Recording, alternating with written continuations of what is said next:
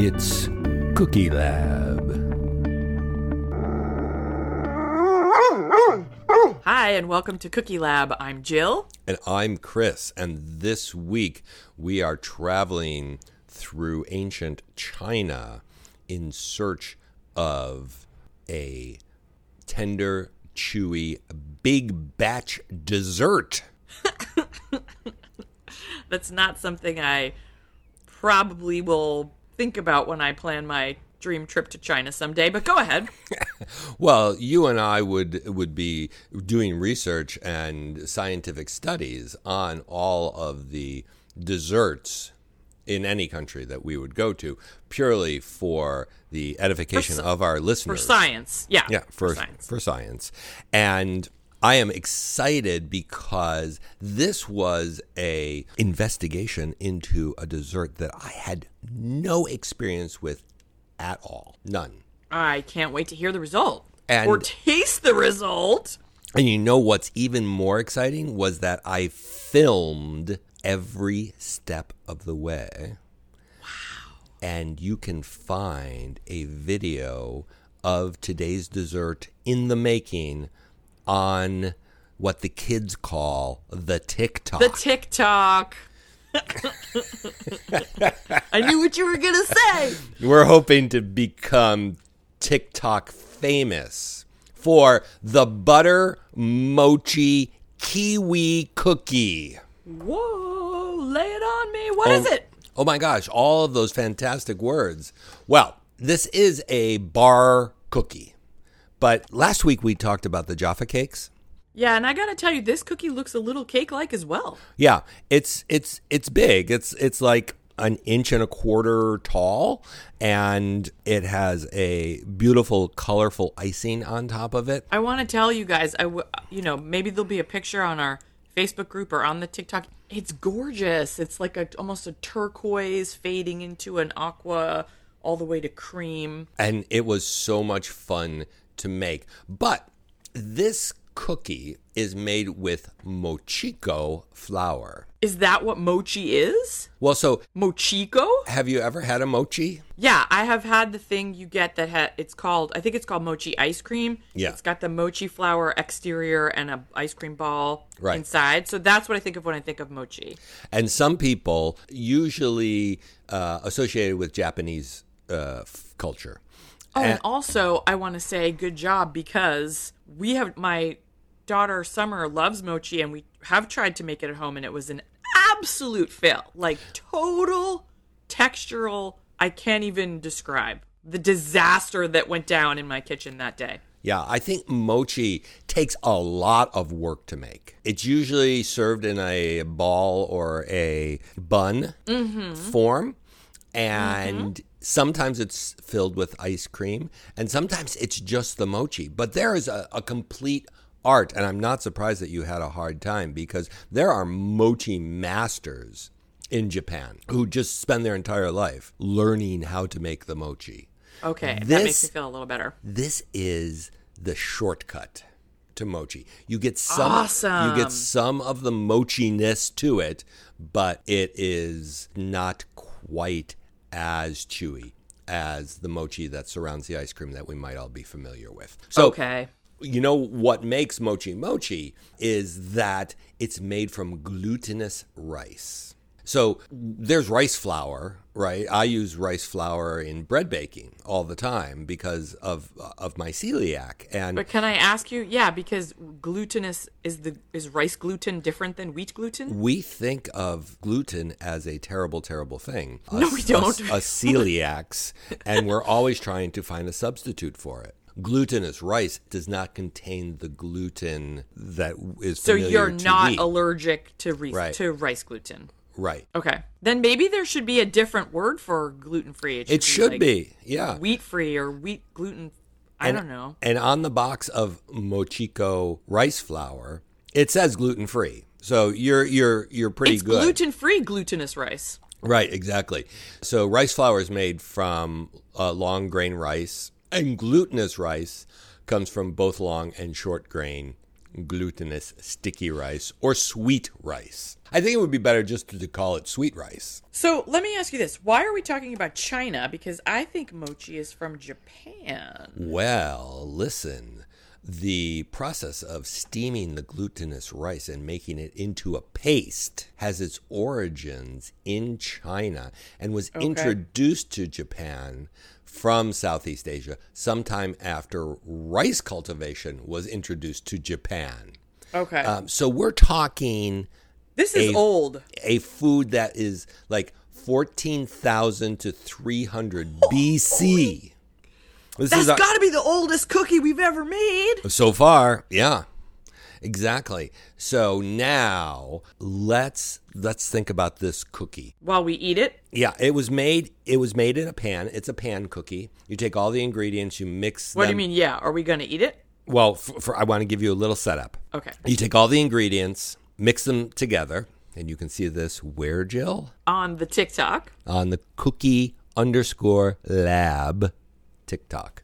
And there's a link in our show notes. And then you just bake it like a bar cookie. Well, that sounds easy. And yeah, it's super easy. And then you let it cool. And then you take confectioner sugar and a fruit puree. Now, my recipe called for passion fruit. Like fruit puree like you feed to babies? Exactly.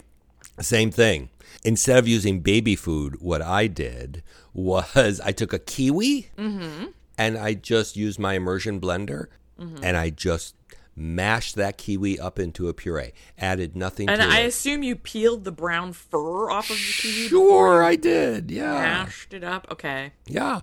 And then I mixed it with the confectioner sugar and made a glaze. I divided the glaze into 3 different containers, added a little bit of food coloring to it in differing amounts, and I spread it on and made that beautiful rainbow-like glaze. And now, as usual, it's a work of art. Let's see if it's a work of yum. Yes, a work of yum. Here we go. Ready? Bite away. Yes, it's moist. I picked it up and it's like dense and moist. Wow, that's different. Unlike any other dessert I've ever eaten. The texture, I think you did a brilliant job with.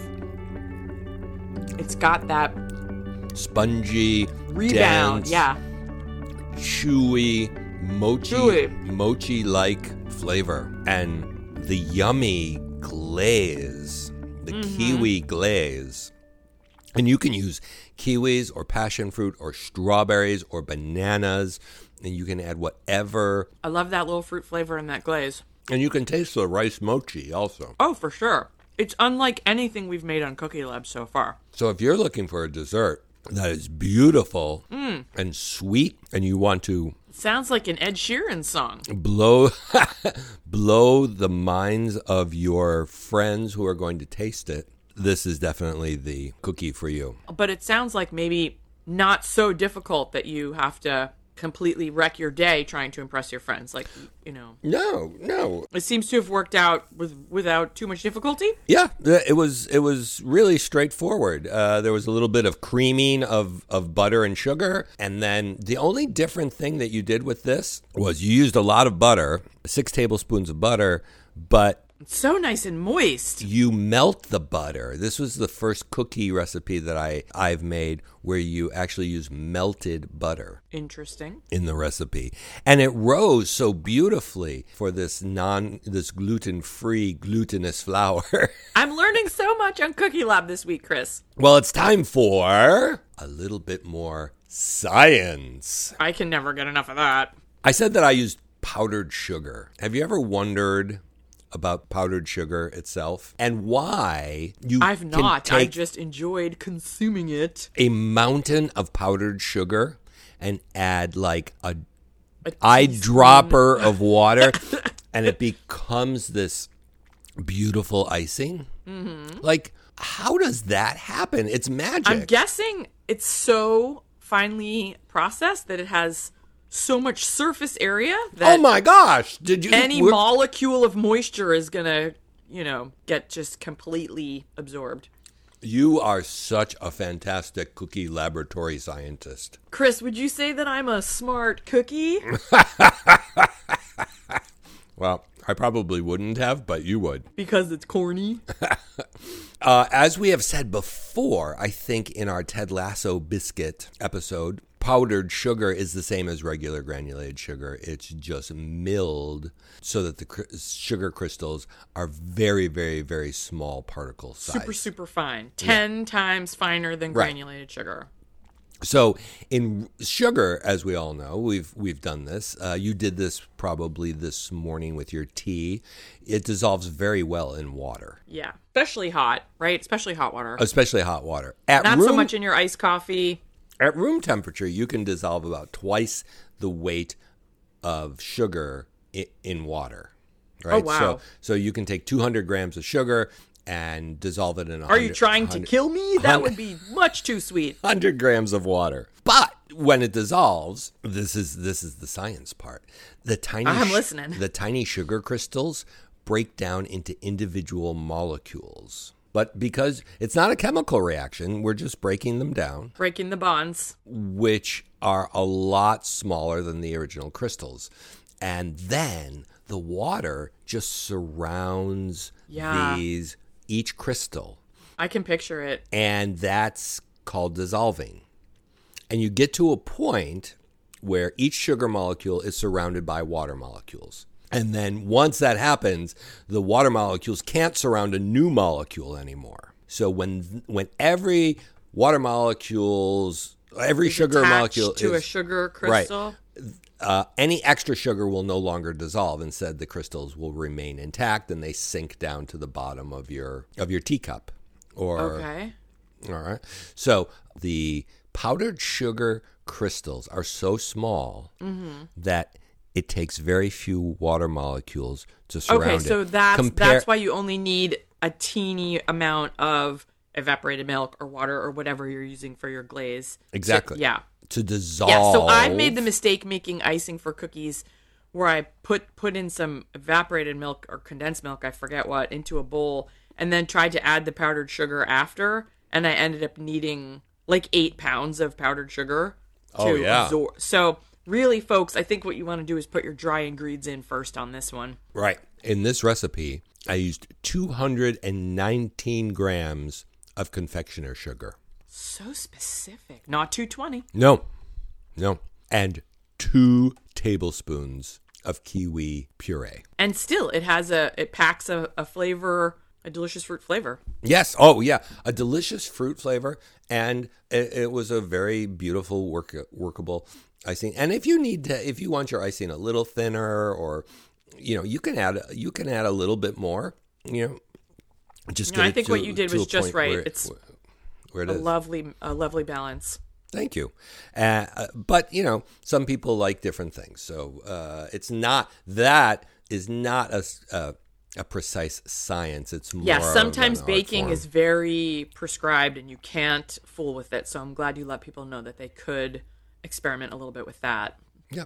So there we are. That is the history and the science, a little bit of science, of the butter mochi kiwi bar cookie. Great job, Chris. Thank you.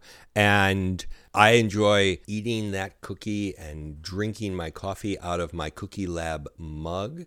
That is which you can get on bigcartel.cookielab.com. Yep, and we have that link down in our show notes. And the link to our TikTok page is down in the show notes.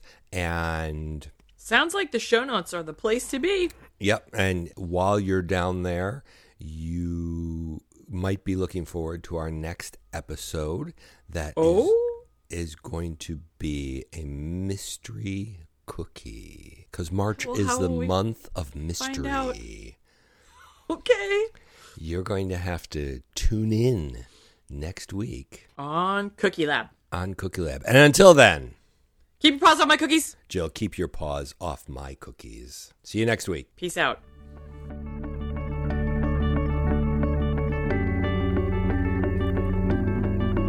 It's Cookie Lab.